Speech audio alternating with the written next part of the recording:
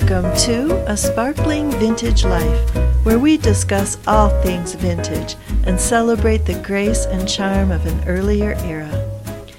I'm your host, Jennifer Leo, and it's December 6th, 2019 as I record this. Many people are gearing up for the Christmas season, probably including you. In the spirit of the season, today I'm offering you a little gift. It's a little something different from the norm. It's an audio recording of a short story I wrote a few years ago called The Christmas Robe. Set in 1928, The Christmas Robe is a story about a harried clerk who labors in the ladies' nightwear section of a major Chicago department store, Marshall Field and Company for you longtime Chicagoans, and a decision she makes that affects her whole outlook on the season. Those of you who've read my novel, You're the Cream in My Coffee, will recognize the clerk as the delightfully daffy Marjorie Corrigan. The Christmas Robe is a light, quick read. I'm inviting you to take a few minutes out of your hectic schedule to maybe grab a cup of tea or cocoa, put your feet up, and just listen. The Christmas Robe, written by Jennifer Lamont Leo and read by the author. Say the word Christmas time and most people think of manger scenes and jingle bells, the glow of colored lights and the flutter of angels' wings. But at the great Marshall Field and Company, Chicago's premier department store, Christmas time meant all that and more, along with enough crowds, clanging, and clatter to shatter a sales clerk's nerves. I know this because that clerk was me. I can't remember now what the problem was that early December afternoon back in the 1920s. Some shortcoming involving a woolen bed jacket, I believe. As the customer ranted, my brain fogged over. My only thought was that her flushed face made a nearly precise match to the holly berries nestled in the evergreen garland festooning the shelf right behind her head.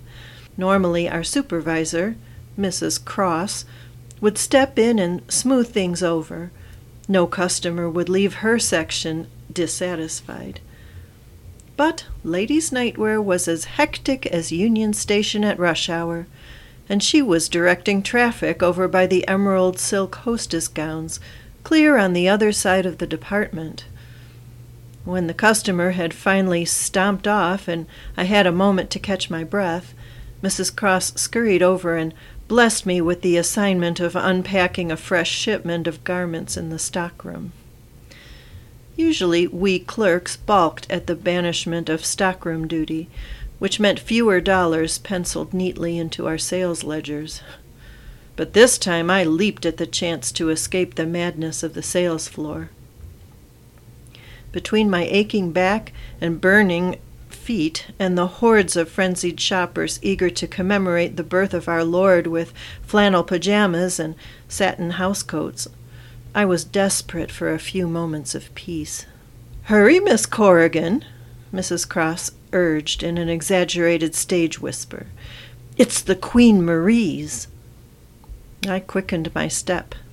According to the buyer for ladies' nightwear, the Queen Marie boudoir robe was to be the star in our crown, the centerpiece of our holiday sales strategy, but they'd been delayed at the manufacturer. Getting the darn things steamed, priced, and out onto the sales floor was a matter of utmost urgency, if ladies' nightwear was to make a good showing in the December sales figures next to all the other sections of the store. "Be sure to tell customers that it's an exact copy of a style owned by Queen Marie. An exact copy." The buyer for ladies' nightwear had been breathless in her enthusiasm as she described the robe to the sales staff. I'd rolled my eyes. How exciting could a bathrobe be? But with the royal moniker attached, it was sure to be an easy sale. Earlier that fall, Queen Marie of Romania had visited Chicago as part of a nationwide tour and had even stopped at Fields. Her visit had caused a publicity sensation, and women across the city were still giddy with Queen Marie fever. Perched on a step-stool in the claustrophobic stockroom, I knew the moment I sliced open the carton that this was no ordinary robe. Fashioned of deep crimson silk velvet, with creamy Belgian lace at collar and cuffs, and the most exquisite tailoring along the yoke, it was flawless.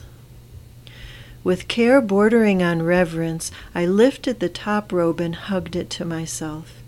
The lace tickled my nose, and the heavy velvet lay smooth and rich in my hands. As I breathed in the scent of luxury, daydreams flickered across my imagination like a Mary Pickford movie. With my wedding coming up, I'd been keeping an eye out for a new robe to add to my trousseau. My mind spooled out a vision of the perfect morning when I'd serve my new husband the fluffiest of pancakes and hot coffee in a delicate china cup, while swathed head to toe in crimson velvet.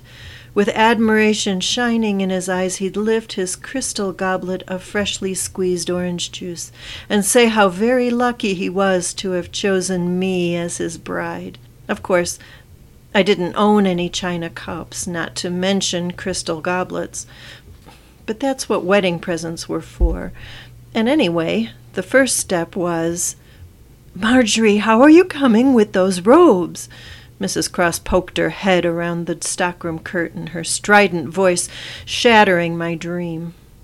She only used my first name when we were out of earshot of customers. "Oh, fine," I said, and she retreated.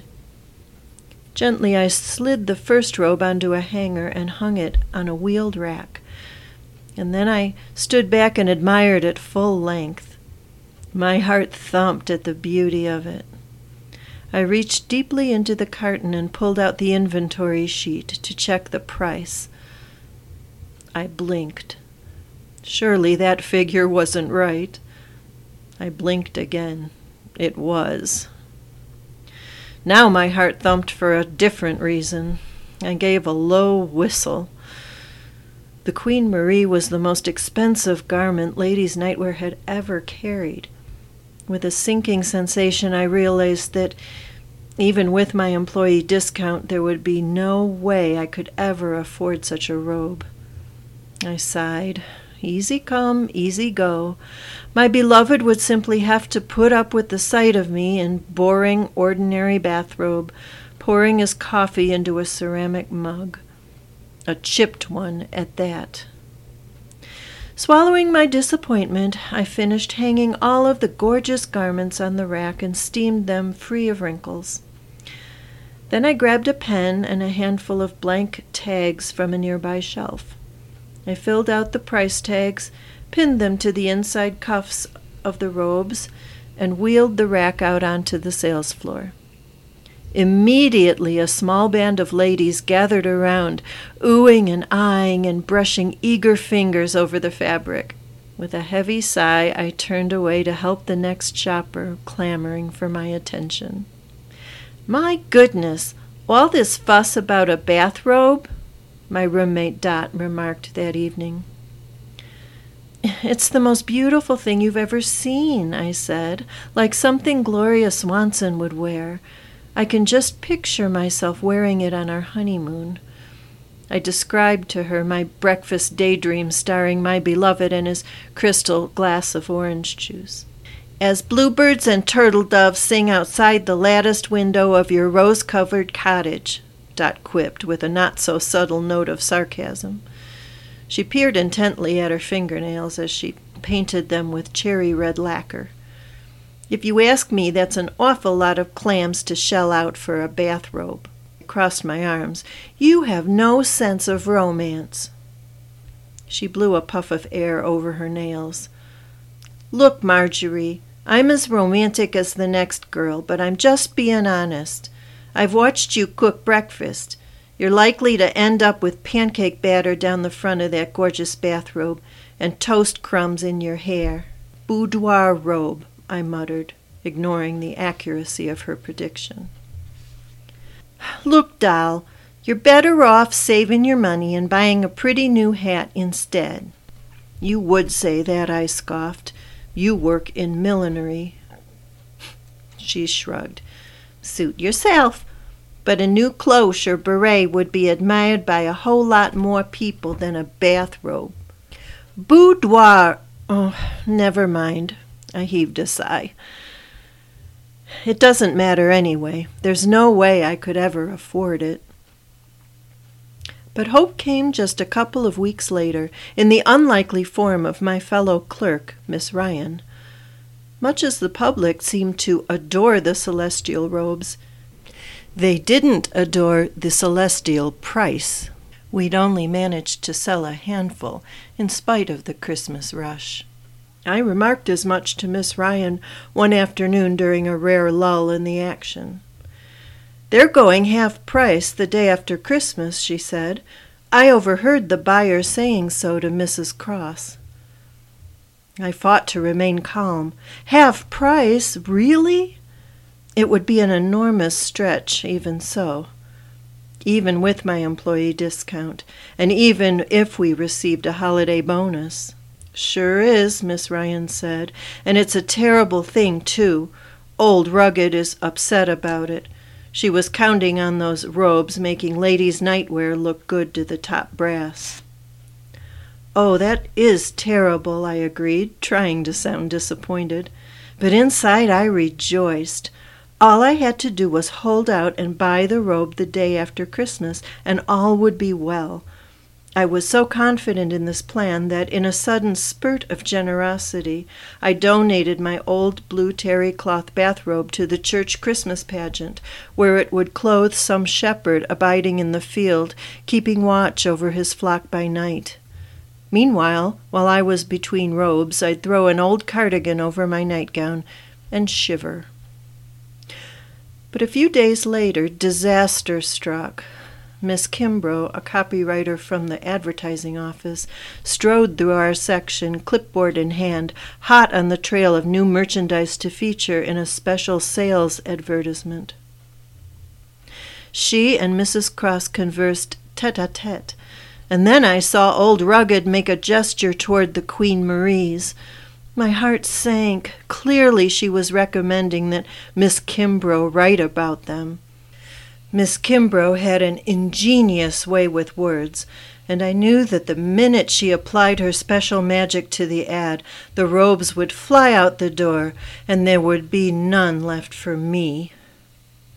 When their conversation ended, I waited until Mrs. Cross was out of earshot, then intercepted Miss Kimbrough and pointed out the rack of woolen bed jackets that, as it turned out, itched like the dickens.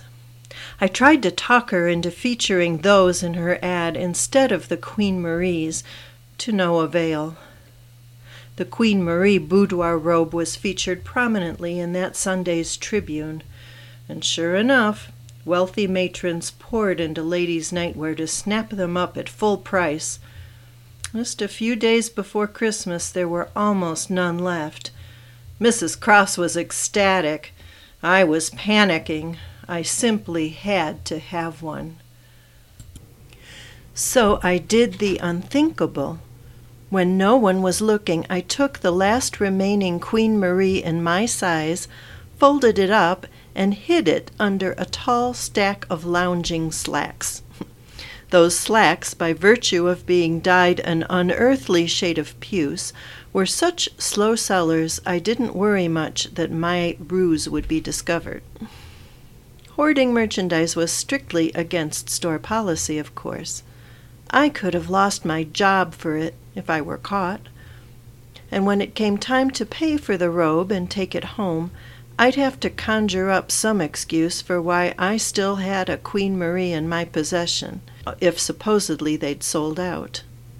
But I'd cross that bridge when I came to it.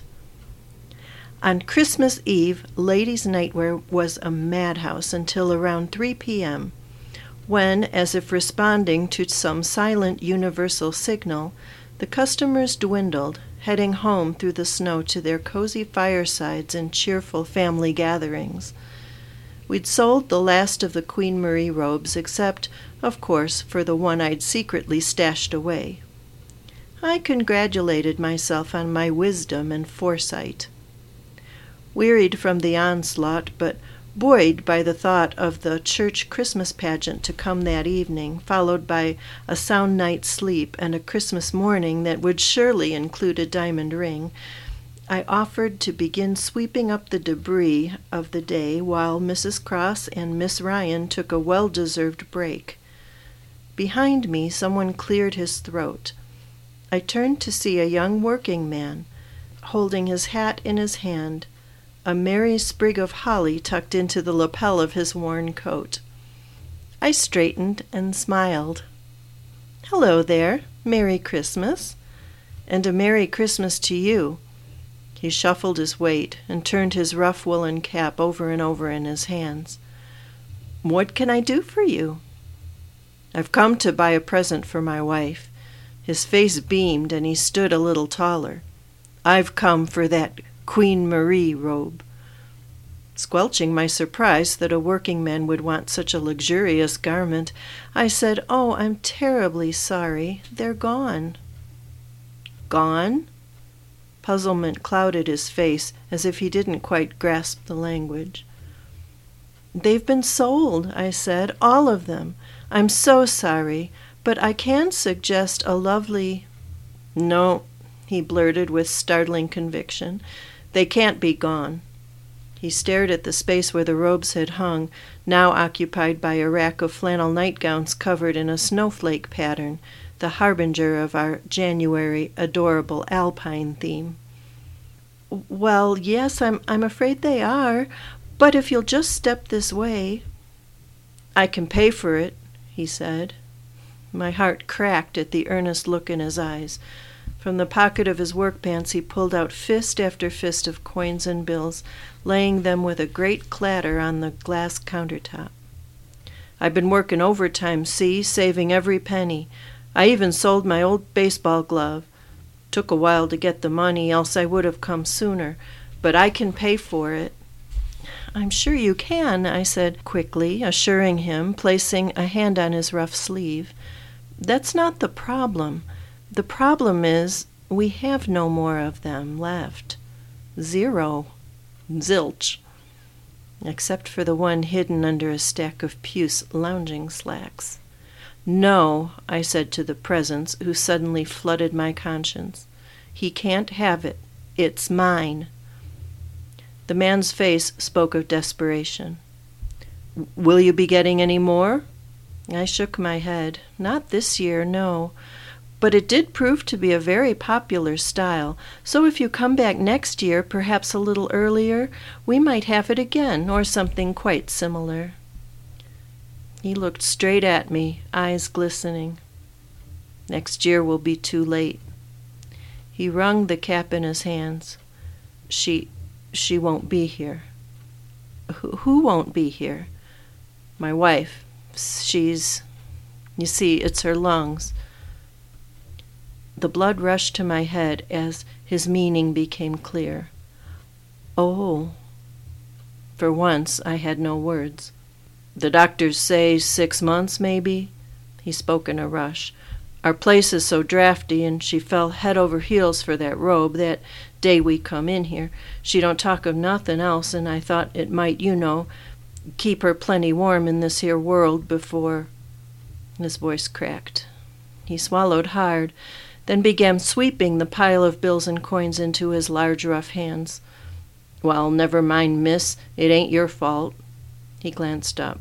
"Maybe I'll take one of them snowflake nightgowns instead," he said without enthusiasm. "That'll keep her warm enough, and I won't go home empty-handed." I swallowed hard myself, trying to choke the words back, but they flowed out anyway. "I just remembered something," I croaked. "Wait here." I slipped over to the puce lounging slacks, reached underneath the stack, and returned bearing a treasure in all its crimson velvet glory. The very last Queen Marie. My eyesight blurred as I laid it on the counter. His eyes bulged in amazement. You "You found one?" "Yes." To my astonishment, the words kept flowing. "And I'll have to let you in on a little secret. It's going to be half price day after tomorrow, but I'm going to sell it to you for half price tonight." The words left my mouth before I could stop them, but for some reason stopping them no longer seemed important. The man's eyes widened. "Are you sure, miss?" I've never been surer of anything, and to my great surprise, it was the truth. I wrote out the sales receipt for half price and took his money. Then I carefully wrapped the robe in tissue and slid it into a gift box, along with a hastily scribbled note. "If you take this to the gift wrapping department, the girls will wrap it up in pretty paper. Show them this note, and it will be free of charge." "Oh, thank you, miss," he breathed. "You're an angel." "Believe me, I'm not," I insisted, ashamed at how close I'd come to hoarding it for myself. He tipped his cap. "A very Merry Christmas to you, miss." "And to you. And tell your wife, tell her to have a very Merry Christmas, too. God bless you."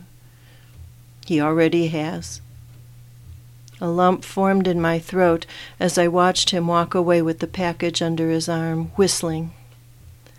I sent up a silent prayer for him and his wife, that maybe God in his mercy would write a different ending to their story after all.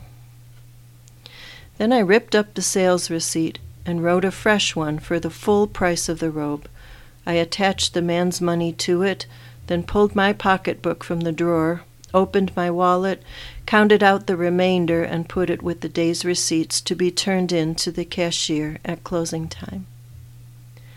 As I continued sweeping, I thought of my old blue robe, which suddenly seemed magnificent, because my beloved liked blue, which he said brought out the color of my eyes, because it was easily laundered when sprinkled with spilled coffee and toast crumbs, because it would be worn that night by a shepherd worshiping at a manger, and because the original manger had held a baby who'd changed everything when he came to save the world. That's what Christmas was all about. Somehow, in the rush of customers and carolers and crimson velvet, I'd lost the whole point of the story. Some other bride would be wrapped in velvet that Christmas, and that was all right by me. I already had everything I needed, as the young man put it so eloquently, to keep me plenty warm in this here world. The end. I hope that story warmed your heart. If you liked The Christmas Robe, it's published as part of a collection called Songbird and Other Stories, available at your favorite online retailer in both ebook and print format, and also in a special large print edition. I'll link to it in the show notes at sparklingvintagelife.com/podcast under episode 24. And that's our show for today. If you have a heart that sometimes yearns for the misty memories of yesteryear, be sure to subscribe to my newsletter at sparklingvintagelife.com. Leave a review on Apple Podcasts or Stitcher or wherever you get your podcasts.